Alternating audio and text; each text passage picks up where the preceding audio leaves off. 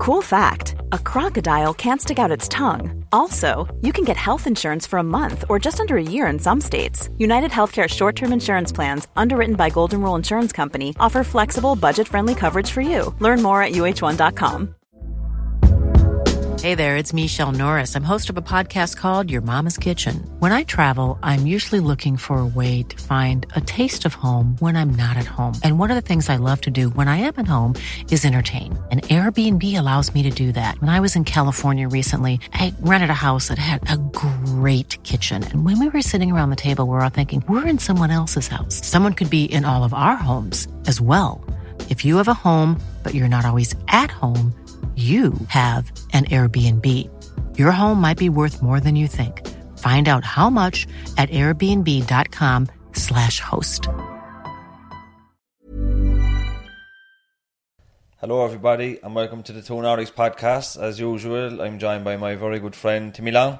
Hi everyone. And this week we have Dan O'Leary from the Cork Life Centre. Another Norrie. I know, you're only from around the corner. Around the corner. Yeah, no, it's great. Thanks for coming to church. No, great to be here, lads. No, it's fantastic. And I know who you are. You were very good to me in my early days recovery, and we'll get to that. But for the people that don't know who you are, would you like to introduce yourself? Where do I start? So, I'm originally from Ballyfeeham, but I'm living in Fairhill Drive now. 14 years ago, I had a very lucky experience.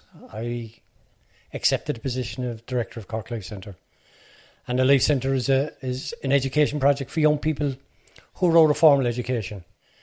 Some people might term them early school leavers. It's not a term I like, because that's to lay the blame on the young people when, I believe young people can't fail the system, but the system fails the young people all the time and continues to do so.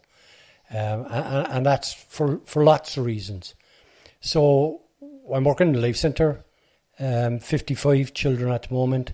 Saddest part of the job this year, 160 kids I had no places for. I have a fantastic staff. The majority of them volunteers, and it's there on the Life Centre. The kids bring us in every day. They're just amazing. Every one of them is just amazing in their own way, in their own right. They're all individuals, and it's just fantastic. To get to where I was going to, I took a kind of a journey. You're in right company, so yeah. I mean, I've listened to the podcast and with yourselves, and I could definitely empathise where both of you were coming from, and slightly different, I suppose, in a way. I spent a 3-year holiday period in Portlaoise. Not in the town itself, which is bad enough, but in the big house there, as a Republican prisoner, and that was something I've learned from. I wouldn't change that. That's made me who I am. It's part of me. I wouldn't be advising people to take that route by any means, but that's it, and it does take a time. And I suppose the other empathy I have for people is that, I did struggle to get work after coming out. With my degree, still didn't matter. I was still involved politically at the time, so that probably had a big impact on it. Had you got your degree before you went into Portlaoise? No. I like yourself, James, I went back. I did the Open University in Portlaoise in a couple of different subjects. I mean, I've always wanted to be a teacher. I'm just a teacher in the broadest sense of the term teacher, from the time I would have done my Leaving Cert. But there was 11 of us in my family. No way could I have afforded to go to university. So I went back as an adult, and, for me, I'm a firm believer in lifelong learning, and there's an opportunity for everyone to learn, at their own pace and their own time. But it was a circuitous route, and one I wouldn't change, as I say, with the 3 years inside. And I think I got this from both Timmy and yourself as well in your podcast. The people that suffer in that situation are your family. I mean, with me, I didn't really suffer inside. Okay, you're locked up for 24 hours. I suppose they also, at the same time, they have a bit of a gratitude knowing where you were. Well, for me, I suppose different for you. I was always politically involved, and I ended up inside there. What brought me in there, actually, and what convicted me, was a poster. that they raided my house for. So I got 5 years for a poster the IRA called The Shots, which they were selling, and I had an argument with Peter Barry at the time on the Echo board. He said it was missing because I was standing in the elections, and I said no, we were sold out. It was one of our most popular posters, and on an Easter Saturday, they raided the house, took a load of stuff out of my house, took the poster, came back within 6 months, and said right. Isn't there a bit of irony that they done it on an Easter weekend with the Republicans? Yeah, but the other irony of that was that they weren't looking for the posters; they were looking for Easter lilies. Go where? Yeah, that's what they were looking for in my house. Were they? But Easter lilies are illegal. Easter lilies. To sell them was illegal. It's a symbol of republicanism and IRA because of the Easter Rising, you know. So then they found the posters. They didn't find Easter lilies. They were running out of time to charge me or anything, and so they brought me to special criminal court in Dublin. So they arrived at my house one morning, put me into the back of a car, brought me to Bridewell, and then shifted me straight to Dublin. The judge left them and sent me home on my own reconnaissance. But then he went back, and I got 5 years on the board of a That's steep, isn't it? It is, and it is. It's over. It's done. It's there, and that's.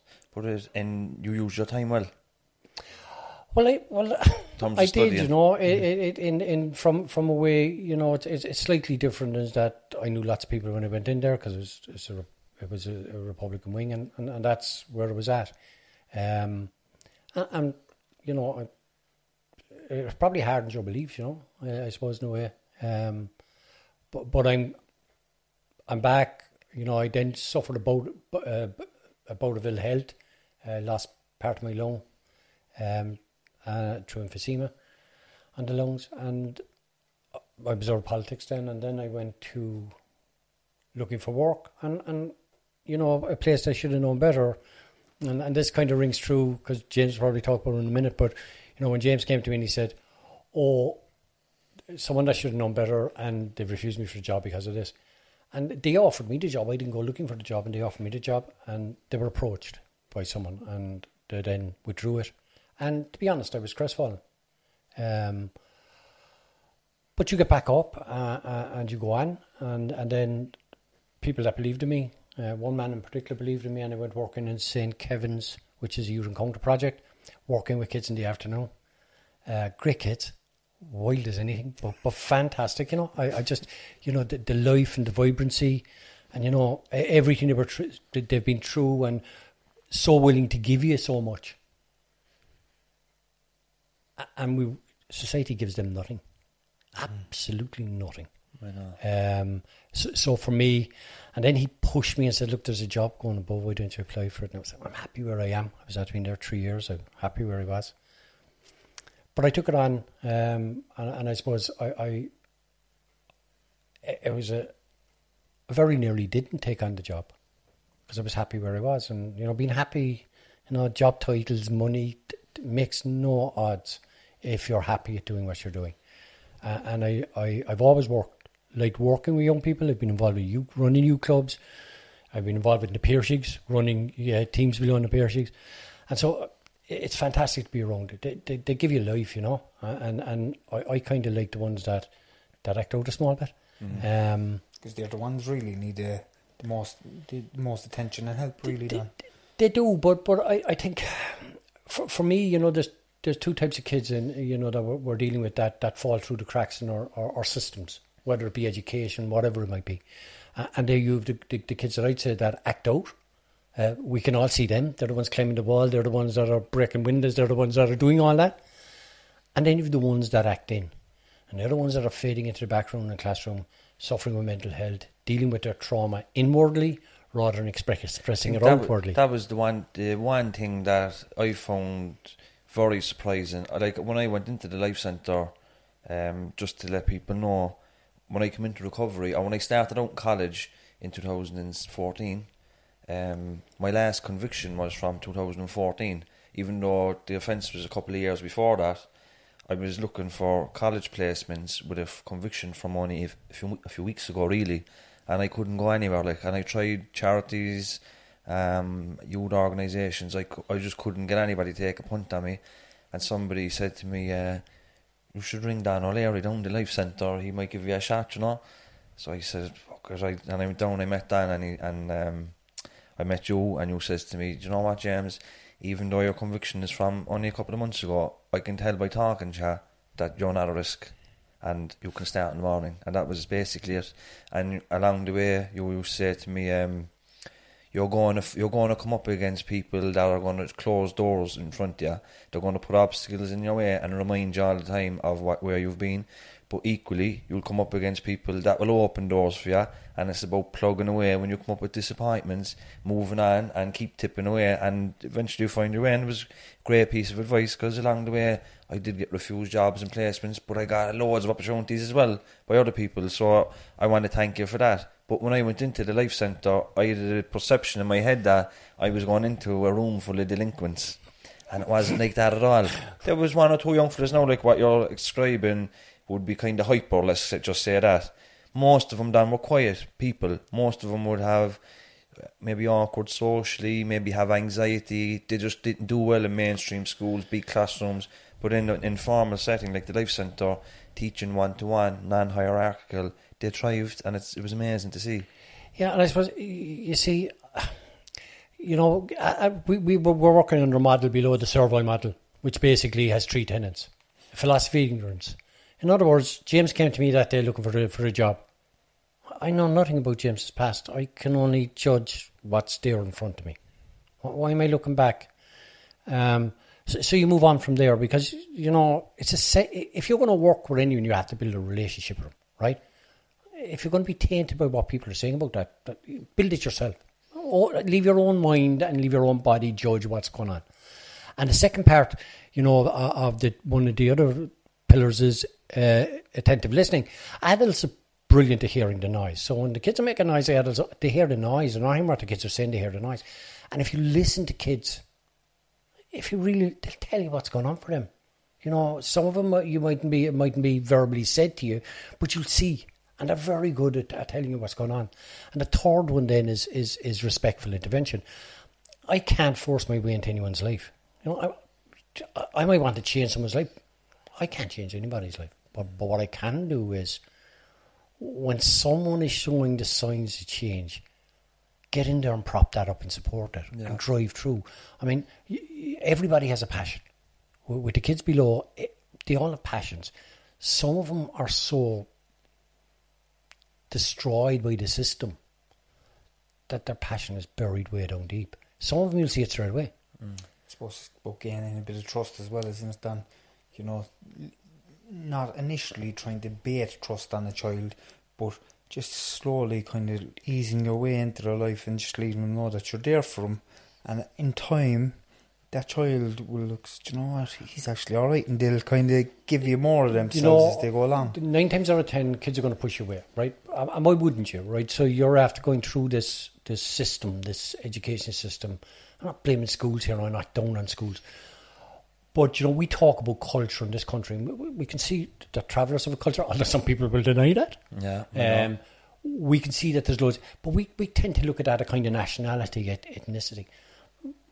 But families have different cultures, and you have to respect the culture. Respect doesn't say agree with. Respect says you respect that these people are coming from a different place. When you go into schools, the school is a culture. Kid is coming from another one. Which culture is going to give? Yeah. And why should it have to give? And I suppose for me below, it's about meeting the young person where they're at, looking at their issues. And I'll guarantee you, like all the time, I have young fellas all the time below, or young girls who will push away. Why would you bother building a relationship if the relationship is going to go south? That's what they've learned. So our job is to be there, stand there. Even when being pushed away, you stand and you say, I'm here, grand. I'm not going anywhere, I'm still here. And I think that's how you build it. And it has to be non-judgmental. You know, if you take it this way, right? You know, I've brothers and sisters, 11 brothers and sisters, and it's all right for me to say, oh, do you see that? He's the greatest who ever lived. Sound. That's me saying it's my brother. If you say it or you say it, how am I going to react? Yeah, that's a big difference there. It's a massive difference, and we forget that. And the other thing we forget is, for all of us, we were all teenagers. Teenagers' job in life is to kick at boundaries. Like, there's no adult out there that hasn't kicked at boundaries. I think what we have to remember now is things have changed. You know, when I was growing up, what young people used to do was go gatting. But you could go into a bar and you could drink inside in a bar under 16. Like, that's going back to the 70s and the 80s. You could do that. The only place, like, I could name the pubs where you could smell hash when you went into it. Look what kids have to deal with now. It's and we've congregated that into areas. And, you know, we do that sometimes. I think, you know, we put trauma on top of trauma. So we call, I again cannot stand this word. No area is disadvantaged. I never knew my area was disadvantaged until I went to UCC. Like, we don't talk like that up here. Do you know what I mean? No, and you know, people are traumatised and people are hard done by the system in certain areas of the city. But the problems are everywhere. Everywhere. The problems are everywhere. There's addiction everywhere. Mental health problems everywhere. Mental health knows no boundaries. I mean, you know, I have said this before. I work with kids from working class areas. I work with kids from middle class areas. I work with kids from upper class areas. I've had kids whose fathers are teachers, whose mothers are teachers, who've been solicitors. I've also had people that are unemployed, or the father is dead, or the father is not there. You know, when trauma hits a kid, and, you know, that can come from lots of different areas. That could be someone dying, it could be bullying. You know, we have, below in the centre, we'd have people that are bullied, and we've people that are bullied, and we've a huge diversity of kids below there. And I think that's what works. We have a huge diversity of young people that probably outside of the centre wouldn't mix. But kids are brilliant, and this is what I'm saying about kids. Kids are brilliant at understanding, I'm here for my issues, you're here for your issues. And they get on. Yeah. And you know, for me, that's the big thing, seeing the kids. And kids below call the centre community. And the staff. You know, not all my staff below are teacher-trained teachers, which is fantastic, because they're bringing different views. So I have people from psychological background. I have people from law. I have people that, you know, I have a guy below that does the cooking in the kitchen. His degrees are in English and history, and I hope he doesn't. He will hear this, but he'll understand this as well. Unless he's put pots on top of an English or history book, he's never opened one below. His passion is cooking, and you know, if people come into me and say, well, "What do I teach?" And I say, well, "What do you like?" And I say, "Oh, that's what you teach." Yeah. Because if you're passionate about something, you know, I often hear. You know, the English teachers below, and they're doing plays, and one of them puts on the different voices for all the things. The kids are sitting mesmerised inside her, and I say afterwards, you know, what do you think of that? He's enjoying himself so much that we sit there. And so it is engaging, and, you know, it's engaging the kids and making kids feel like they belong. What we do below is, I think, okay, so for me, we're not forcing kids to do Leaving Cert and Junior Cert. That's what the kids want to do. We're using the Leaving Cert and the Junior Cert to work on the socialisation, to work on the other issues. Look, what good is it a kid having eight H1s in the Leaving Cert if when they get that Leaving Cert they're going back into their bedroom and they can't come out of it because they have social anxiety or because they have other mental health issues?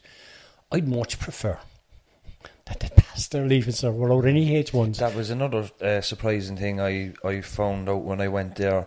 The emphasis is not on the grade. Like, if you do well in your grades, that's fantastic, but it's about your psychological and social development, and that's it. Like, there's no, as you said, and we John Lanigan here a couple of months ago, and he says, is the child happy? Yes. Is the child healthy? Yes. You're winning. You're winning. Don't be worrying about anything else. Everything will straighten itself out. The child is happy and the child is healthy. That's it. But if you think about that, like, if you think about it, you know, okay, now, so if I ask you, both of you, from your experience, what do you want out of life? And I know it's to be happy. You know, money always plays a part, but the first thing you say is to be happy. And that's what I want for every child. I mean, it's useless having something, and I tried to say to them below, look, take your time in deciding what you want to do. It doesn't matter what. Once you're happy, it actually doesn't matter. You know, you get through life. I'd prefer to be happy and have very little than to be very wealthy and have nothing, And to be miserable. you can find your niche then as you get older, like ourselves. Do you think practical based say courses or classes like, say, for instance, woodwork, metalwork, art even, or home ec, do you think they're courses that the kids like more than the academic stuff, Dan? Initially, because if you think about it, we're dealing with kids that sometimes have been out of education for 2 years, right? 2 years. Imagine 2 years out of education. And they're coming back in, and like, if I'm going to give them maths and English and history, they're going to... I'd run away myself from that, right? As I always slag about this, but I think the only one that likes maths are maths teachers. You know, that's my personal belief. But when we offer them home economics, woodwork, art, we have a motorbike group, they go rowing. That's bringing them in. You know, you can do the rest. And if you can get the kid happy and you know, feeling safe and feel like they belong, then they're going to take part. And they'll find their own way. They'll find their own level. And what's wrong? You know, foundation is a level, ordinary is a level, higher is a level. Who cares if the kid is happy and they're going to get to where they need to be? And that's our job, is to support them to do that.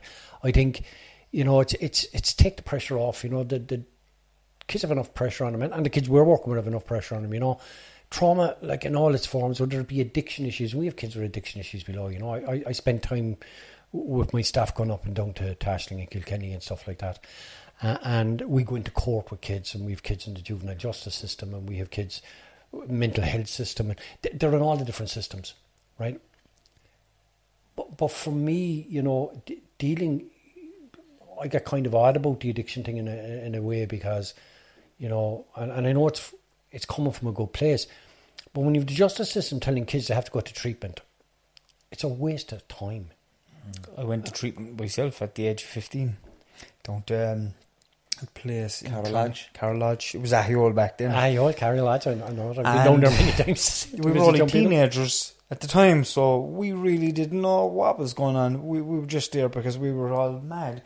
We had mad lives, like every one of us. And it's good from that, if you take it from that. But trying to tell a kid, you know, I sit with kids all the time because we have a drugs counsellor as well. And I suppose that there's a number of things I would say here.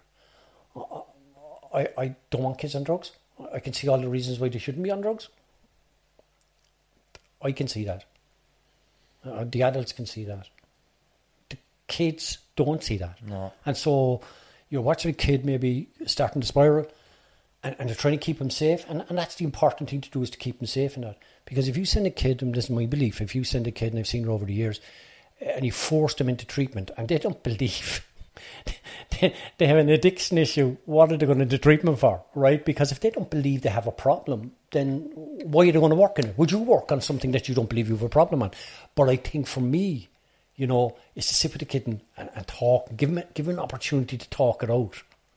And when they're ready, then support them 100%. Because when they see it themselves, then is your opportunity to do it. And I say, you know, you see kids going back, and it might not always work out. You know, you have kids going back, and from your own podcast, you know, if you look at it, you went into treatment, it came out, and you weren't ready, and you came back out, and you came back out, and finally it stuck. And you know, I think, you know, you want to be very careful pushing kids that way, because I think it delays them reaching the point where they need to do. I think it's a delaying thing for them. So if someone sends you don't want to go, you don't believe you have a problem, you go. You come back out, you're back in 2 minutes later, for lots of reasons. So, I mean, you're going back into your own area anyway. I mean, you come out, you're after being sick, clean for 6 weeks, 12 weeks, whatever the number of time it is. You come back out, and you're back. What are you supposed to do? Duck all your friends? Stay away from all your mates? Not walk down your streets? Like, we're in a situation where there's drugs everywhere to be seen. You know, it's very, very... And that young, it's very difficult. And at that age, in the teenage years... Like, your main priority is around your peers. Like, that's psychologically, like, you disregard what the family is saying to you. Like, you, as you know yourself, Dan, you could talk to a young person there for an hour, and they might look like they're soaking it in. But when they go out to their peers, that's gone. It's what the peers think of them, and that interaction is what takes. 2 minutes later. But that's true with kids anyway, you know. You know, there's lots of things in the systems, I think. You know, our systems have to be geared towards children. If you're dealing with children, have to be in... Our legal system has to be the justice system. I mean, we all know how kids' brains develop, And so even when we're inside and someone does something today out of the way below, and if I don't deal with it straight away, it's usually just dealing with it tomorrow. Can't deal with it next week because they won't remember. It's just gone. Like they don't think that way. And we have a court system that ends up bringing kids into the court system every Friday for month after month. And in the long run, there's two things happen. First of all, the kid has forgotten what they're being in for in the first place. The second thing is, all their mates are telling them, oh, you're going to be in big trouble. You're going down for a big time. Develops in the kid's head then, I'm going down for big time, let's go down. Yeah, and so they get into further, they accumulate stuff. I mean, you know, I listened to both of you, like you were saying this in your podcast. And it's very easy to say, and I sit with kids, you know, we've gone in, you know, no judgment, we're there to support. No, I don't want to see anyone, you know, you said it, people get hurt. The kids don't know they're hurting anyone, you know, it's them lashing out at their own pain. I mean, the majority of kids that I see on drugs are medicating. They're self-medicating. And they're self-medicating on the pain that's developed in them. And that can be many faceted. It can be from family. It can be from bullying. It can be from loss.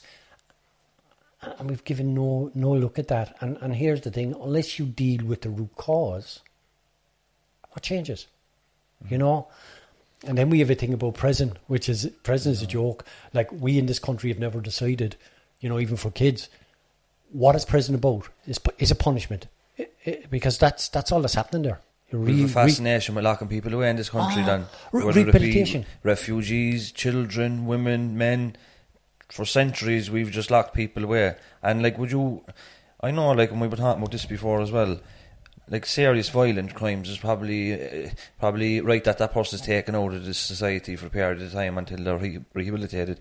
But generally, children should not go to detention centres. Maybe restorative justice, where they say, if I'm after robbing Timmy's car and I sit in front of Timmy and Timmy gets to tell me, Mama, you robbed my car, but that was for my business, and then maybe that young person can understand the consequences to the actions. But when the young person doesn't feel the consequences and all they get is an adult telling them you're bold, that's all more of the same, and it just repeats the same behaviour. Well, I always believe, you know, if you have a kid that's lacking attention, positive attention, they'll seek that attention any way you can.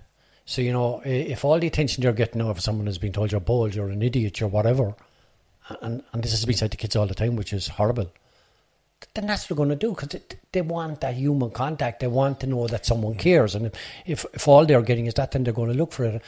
And definitely, look, I'm on the board of Oberstown, and I don't believe, you know, that children should be locked up. I think, you know, it should be at the very last possible things. Now, you might say, why are you on the board of Oberstown then? Because I believe that's a system that's there, that then you need to ensure that it's been done in a way that's human, that's empathetic towards the kid, that understands what's going on.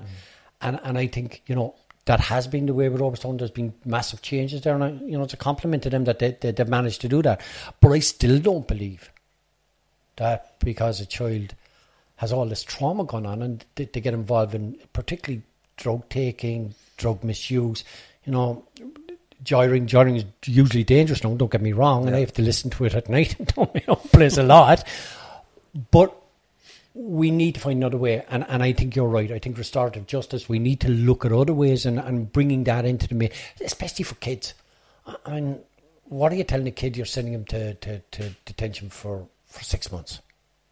Do you think therapy works for a child, a teenager? Well, we offer counselling and therapy below, and you know, the way to answer that to me is to say, you know, not every adult will go and sit for counselling and therapy, and it will be the same for children. However, it's another way, and we should look at all ways. They should all be in the mix. You know, we should be offering kids every opportunity. You know, I'm fed up of hearing people saying, "Oh, children are our future." You wouldn't think it the way we treat them. And if you look at even in the COVID, how we looked at children, they were vectors. I mean, what a terrible thing to say to a child, you're a vector, right? And we blame them so easily, you know. The other thing about it is, growing up, and I'm older than the two of you know, I'd say, just a bit, way older than just, the kids, just a small bit. But I remember standing in street corners with gangs. Do you know, kids always did that. Always congregated together. You know, would there be arguments between the south side and the north? Always. No, I'm not saying that's right, but why do we continually fall into the trap of saying, oh, this lot of kids are worse than the others? You know, I go into that centre below with some of the staff at 6:30 in the morning. We're getting ready to open and we're there. And I see kids coming up. They don't have to be until 9:30 and they're there. And I look at them coming in the gate below. And if that was me, I'm not sure I'd be able to come in there. You know, our kids are amazing. This may be an alternative there. Like, as you're speaking there, I'm also thinking in my head. Say, for instance, right, we had a podcast there a few weeks ago, and we were told it costs over 300,000 to keep a child in Oberstown for a year, right? Instead of putting that child into Oberstown for a year, right, why don't we spend that 300,000 on that child and try to develop them a little bit more with therapy or some whatever? I'm not a psychiatrist or a psychotherapist or anything like that, but is there something else that you could put? Well, it needs to be looked at. The systems need to be looked at. You know, you're talking about 300,000 for a child in Oberstown. Probably more. And that's true. Yeah. It's true for girls, I think. But the boys are less, 250, I think. My centre below for 55,000 gets off at the Department of Education 77,000. For 1 year? For 1 year. For how many kids? 55. That's right? Disgraceful. But my belief on this is that if you took that money and you because even if you think about it, if you think about children leaving school and not finishing formal education, if you don't have a leaving cert now, right, you're going to spend, you might get back to education later on, but you're going to spend many years without a job, or a very low paid job, or on the dole. So the state is paying. My belief is, if a family's in trouble, you have someone that finances to sort the families out. You know what? Why do it way down the line to punish? Why don't do it to fix or to help fix? It's typical for the Irish government to be reactive all the time instead of being proactive. Imagine what you could do then with 500,000 or 1 million. Like, you could buy a bigger building, you could bring in that waiting list that you had, you could end the waiting list, you could pay some of the volunteers a little rate, you could, like you're on pittance, really. Do you find it disheartening, or is it always like you've so much going on, but then you've all this funding side of it then? Well, we spend a lot of time, but like, we've had a lot of good supporters, and you know, we have made things happen. And you see, for me, okay, yeah, the money would dishearten you, right? Because for me, it's a children's rights issue. My children below there, I say my children, I think the parents might have an argument there, but my children below there are entitled to the same as everyone else. So they should be entitled to the same level of supports that others get. But I can't think about that all the time, because what I have to think about is the thing that we do, and we do well. And what we do well is we work with kids and we make a difference with young people, and they make a difference with us. I mean, you know, it's a two-way street. I believe this most sincerely, that it's a two-way street where all of us below in that centre are both learners and teachers. Because the kids have been through things that I've never been through in my life, that if I lived 2 lifetimes, I wouldn't go through it. And so I'm learning from them, and we all learn from them. And we have great crack. You know, it's my favourite thing in the morning is meeting the kids. And sitting, might have to give 10 minutes later, but like, it's done, and we do it. And it's just been, you know, every child that has come into the centre since I've been the director below there, and but my deputy director, you know, Rachel, yeah. Like, the staff below there are fantastic, and I get a chance to play around with the kids then, because they're all doing the teaching and everything. So I'm just walking around the place sunning myself. But I think I gave my mobile phone. I've given my mobile phone to every young person that has entered in to that centre, and we have some right characters now. And I've been called to Garda stations. I've been called to court. I've been called to suicide attempts. I've been, and all the time, not one have I got a crank call or a messy call. And I just think that shows pure respect. Yeah. These are the kids we're dealing with, you know. And sometimes below there, it can be very sad. And the sadness comes from the kids hearing their stories. But like I always say, all the kids want you to do is listen, hear it, hold it with them for a while. Don't hold yourself out. That there's others there to do that, but hold it. Just be that ear. Be that person that's going to be their support. There's a guy, and he'd be an interesting guy if you get in the podcast too, maybe later on, a guy called Tony Bates. He's the founder of Headstrong and Jigsaw. And Tony came up with this idea. He's a good friend of ours, as John Monaghan is as well. The idea of one good adult. Every child deserves one good adult in their lives. And, for me, every adult deserves the opportunity to be that one good adult. We all have that in us. And I think for me, that's the thing that I want the staff below. I want the kids deserve that. And, you could be one good adult to a number of kids. And you could be there for them. And, you get so much back. And that's not why you do it. But believe me, you do. I didn't get a job. I just got a way of life. That's what I got when I went to the centre. I remember my time down there, which was a couple of academic years. And I remember when people are just starting out, they start off in the evening, between 2:30, 4:30. They come in, a lot of them shy, low confidence, maybe attitude.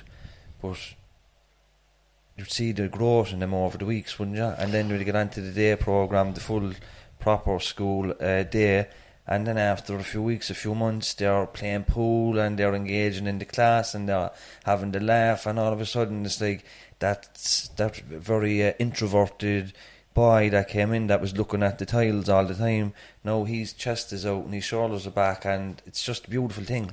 It's about, but if you think about it, if you feel a belonging, whether in your family, in your community, in your sports club, like that's massive. You walk around as if you can own. You might have nothing, but you'll walk around as if you own the world. If that's taken from you, if you haven't got that, so it's about giving that and giving them a place to be safe, where they're trusted, where they're believed in, and where they're loved. And I think I know love is it's fun, but it is. I mean, I can honestly say that I love all the kids below there. I love seeing them in. I love their ability. I love the passions that they show for things, and I love the respect they show everyone. Isn't it great when you meet one of the young people on the outside? I often meet them, and it's just that connection and that respect that, because the young people are very honest, and the young people will see through facade very easily. They know, if you're not genuine, but when they suss out that you're genuine, even if you're maybe, even if you don't agree with them all the time, because you're not there to agree with them all the time, sometimes you have to be honest with them. Exactly. Once you're consistent with that, they don't mind that then, you know what I mean? You can have a bit of crack with them as well. Exactly. But that's all any of us need is consistency. Yeah. So I know each day what I'm going to get from you, and you know what you're going to get from me. The boundaries then, the boundaries are there. And, you're right. I had a lad, in fairness to the lad, he's been in adult prison, and he came out and he popped into me and he said, Donny, I'm looking to go and do something in college, and we're working below to see if we can. But it's fantastic to see people come back, It makes you feel old at times, because one of the lads I called back last week, he was with me when he's 15, he's now 25, and he has 2 kids, and it's just, I'm kind of looking, or the girls bringing back their children to you. And but it's great, because here's the thing, they're alive. And, there's lots of kids aren't alive that went through that. And for me, that means everything. If you've had young people that passed away then? We've lost young people through suicide. I mean, really difficult. We have kids that have suicidal tendencies. We have kids that self-harm. And that's really difficult. How do you deal with that trauma then? Well, I suppose, you look for supervision, I suppose, is important to me, and I have a fantastic staff that we can talk to below there, my deputy and my administrator, and we'll sit down and talk it through. I think I'm always worried that the impact that has on kids, they're with them, and I always say to the kids, it's okay to cry, tears are okay down the Leigh Centre. If I'm sad, if something happens, Yeah, teams are grand. And it's okay, especially for young lads. Be a hard thing to do though. Yeah. I couldn't cry as a teenager. I couldn't even show emotion. And it can be really difficult. But I think when you don't see that around you, and you know, I think there's also this thing about guys with men anywhere in Ireland that you know, oh, don't cry. That's the only women cry. It's rubbish, you know. And I think we need to teach our young people that when you're sad, what are you going to do? You can't keep the sadness inside you. I mean, it's probably one of the biggest things that causes anger is what we do and what children do if they're not able to cry is they take all the sadness and all the bitterness and everything else that's coming at them, they push it way down deep inside. Where's it going to go to? There's only one way that's coming out, and that's coming out as anger. And I think, you know, if we try and deal with that and to show how it is, and you role model, show it how to be emotionally. And you do have to sit and talk, and you know it is difficult, and losing anyone is absolutely horrendous in that. But you know it's kind of part of the work. Yeah, I don't ever want to do it. I mean, I don't like visiting jails. I don't like visiting addiction centres, but I'm not. I'm visiting kids. I'm visiting people that matter. And what you're showing them as well is that they matter, which is you're their healthy adult, that important adult in their life, and your staff. And that goes a long, long way, because as you were speaking about it there ago, I was looking back when I was a teenager and we had a community centre in Hollyhill, and I can visualise my healthy adult there. He was one of the community workers there. His name's Tony Reardon. Hope he doesn't mind now that me mention his name, but he was very, very good with me. He helped me so much because there was an awful lot going on at the time at home and outside, and I was trying to fit into a peer group and stuff. And that man, I look back now at my life, and I look at his input. He's just kind of just a few words here, and he actually even got me a job, you know, with his brother as a chef, a commie chef. No, it didn't last. I didn't like being, you know, getting fucked out of it inside the kitchen, because chefs, you know how chefs are.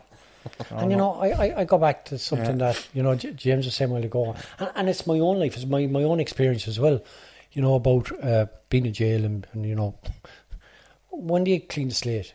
I mean, and I would say to employers, if they're listening, that, you know, you're losing out big time. I mean, I've had 2 drugs counsellors in the centre since I opened, and both of them have had to come through the process of being addicts. And I can guarantee you that both of them, why they're successful below us, they know. The kids know. And the kids respect. Not respect that fact that were drug takers, but the fact that they've come through that. It's role modelling again, it's healthy role modelling, but it's counsellors and counsellors with experience. And I think for me, you know, not everyone, but I think everyone that comes out of prison deserves an opportunity. If you don't give people an opportunity, and that's kids, it's adults, if you don't give them an opportunity, what are they going to become? How do they... Abandoned. How do they become better? And because, you know, I see it there sometimes whereby someone sees themselves outside of society. If you see yourself as not being part of society, and if you see yourself as someone that society doesn't want, what are you going to do? What are your alternatives? Your alternatives is just a rampage against society. Well, that's the thing. Like when I was a teenager, my late teens, and we were involved in drug use, alcohol, antisocial behaviour, criminal damage, stuff like that, there was no consequences because we never felt part of the mainstream. We never felt any of that was there for us. We felt like we were excluded. Now, obviously, like you said earlier on, a young person doesn't be thinking like this, we're just acting. But as I got older and learned, and then looking back, I began to realise that we actually never felt part of anything outside of Hollyhill and Knocknaheeny. And we never felt part of the UCC or the city, or, you know, and so we were able to damage all that type of property with no conscience about it. Because it didn't impact on you. No. And like, I know people out there now, just probably listening to this saying, oh, No, I'm not. I mean, I would prefer kids weren't involved in criminal activity. Of course. I don't want them to be involved in drugs. The reasons that they are need to be examined, though, because no one's going to tell me that, you hear this all the time, that children are born bad, that families are bad. That's not true. And I think what happens if you start stigmatising people, then you're only leading one way. They have no way back. You have to give people hope. You know, for me, you know, it's hope, respect, Give them services. and empathy. Give them what they need. Yeah, Give communities what they need to help the young people. You know, that's an alternative. Like It is, and you know, if you build houses, look, Knocknaheeny is up here how many years? There's been great community spirit here. It's the same in Farranree, it's the same in Groan, it's the same in Ballypheham, it's the same in Toker. But it takes years to get anything going, you know. You know, we're the centres. Knocknaheeny is what now? How many years? 40 years? 81. 81. So it's 40 years. Yeah. Where's the big community centre? Where's the community centre that can hold young people in it? Like the housing estate was built and there was nothing there. Now putting stuff, and I'm glad that people and the community has been fantastic, and the community has done an awful lot for themselves, and the agencies have moved in now. But when if you're building houses, put the infrastructure in first. You know, don't react. You were saying, well, go reactive. Don't react. It's like in Toker at the moment, and I know a lot of people in Toker, was a grand spot, but there was one big huge green area there that was to be a great spot for the kids.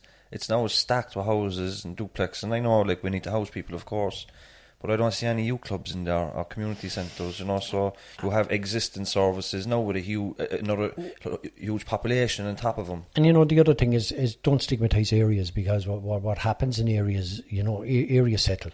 So when the kids are growing up, it's ground until they get to 10, and then when they get to 10, people say, "Oh, look at them!" When they get to 21, the place quietens down again. Yeah. But like, don't stigmatise areas because of children, and don't stigmatise children because of that. You know, no child is born bad. I'm a firm believer of that. If things go wrong, then we as a society are at fault. You know, we as a society need to own up to our own responsibility in all this. You know, we see a family struggling, we see kids struggling. Don't knock.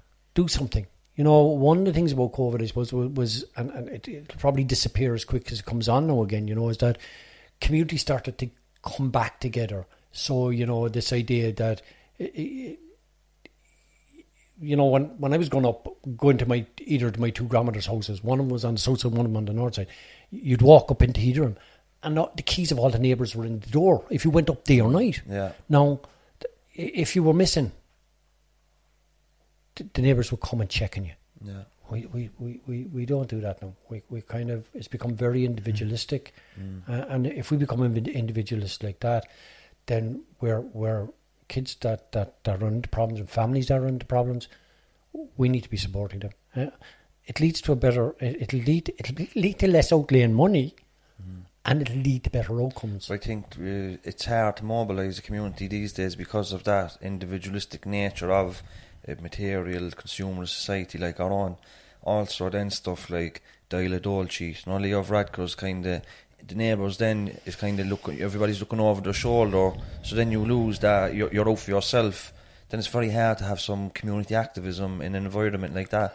Well, the system we live, probably a kill for this one, but the system we live under, right, looks for that. So we always blame the lowest down, and there always has to be someone lower than you. So that's why we have travellers down near the bottom, because the people that have nothing, the settled people that have nothing, need to have someone to look down on, so travellers are down there. Then you have the migration. You know, the number of migrants coming into this country is very small. You know, when you consider how many migrants left, but blame them for everything. I know. But blame travellers for robbing. I'm living near, I think there must be 7 or 8 traveller families living down there. Never had any problems. Never. I've had traveller kids in the centre below. Never. But they are victimised. You know, like, if you take percentage of population, travellers end up in thing. Why? You know, there's reason why, you know, there's systematic racism going on in the country. And that's at the lower level. And then as you move up, there's all these structures that impact on people as well. So you have a working class poor. You always need a working class poor. There always needs to be someone below someone else in this. Yeah. We're all human beings. Yeah. You know, we're the empathy for our fellow human. And whether that be a migrant or whether it's someone living in designated disadvantaged areas, because that's what it is someone is designated disadvantaged area. We're all human. I'm proud to live in a working class estate. I'm really proud. They're fantastic neighbours, fantastic people.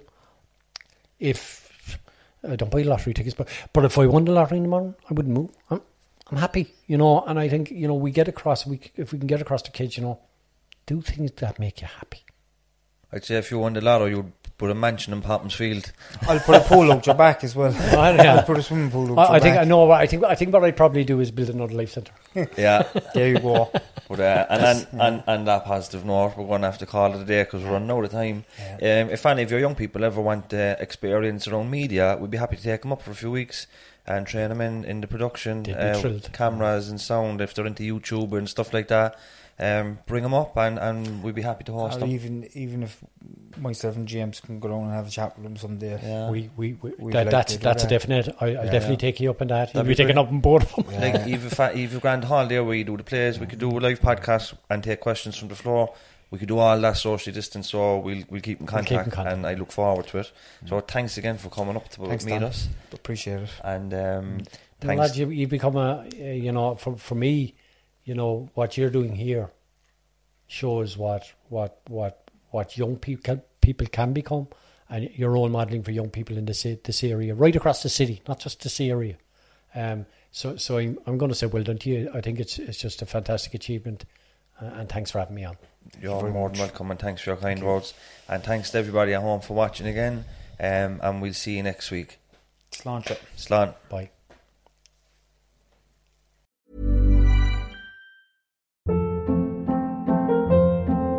Hold up. What was that? Boring. No flavor. That was as bad as those leftovers you ate all week. Keke Palmer here. And it's time to say hello to something fresh and guilt-free. Hello Fresh. Jazz up dinner with pecan-crusted chicken or garlic butter shrimp scampi. Now that's music to my mouth. Hello Fresh. Let's get this dinner party started. Discover all the delicious possibilities at HelloFresh.com. Planning for your next trip? Elevate your travel style with Quince. Quince has all the jet-setting essentials you'll want for your next getaway, like European linen, premium luggage options, buttery soft Italian leather bags, and so much more. And is all priced at 50 to 80% less than similar brands. Plus, Quince only works with factories that use safe and ethical manufacturing practices. Pack your bags with high-quality essentials you'll be wearing for vacations to come with Quince. Go to quince.com/pack for free shipping and 365-day returns.